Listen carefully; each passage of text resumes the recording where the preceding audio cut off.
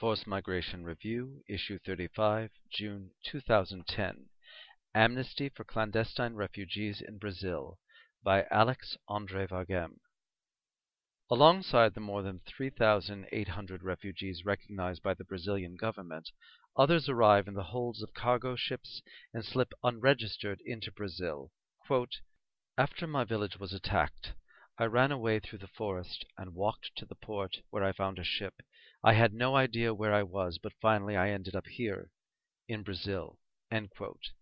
Between 1998 and 2005, nearly half of those refused refugee status in Brazil were Africans. If their asylum application is rejected, a refugee has 15 days to lodge an appeal with the Ministry of Justice. Between 1998 and the end of 2006, there were 1,040 appeals, of which only 10 were successful.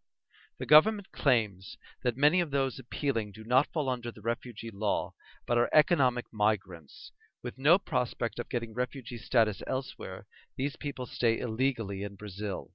In mid-2009, the Brazilian government offered an amnesty.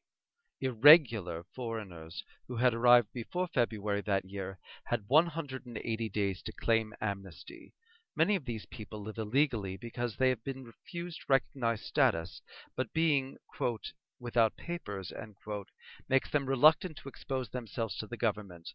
They fear expulsion since it is the federal police who have the authority to grant amnesty. Among the obstacles for obtaining an amnesty is the price, US $32. Since many of those who might be eligible are unemployed or work illegally, they are unable to pay. The public defender has begun a process to lift the charge. Some organizations of African refugees and of the Black movement in Brazil are trying to gather information about African refugees and submit it to the government.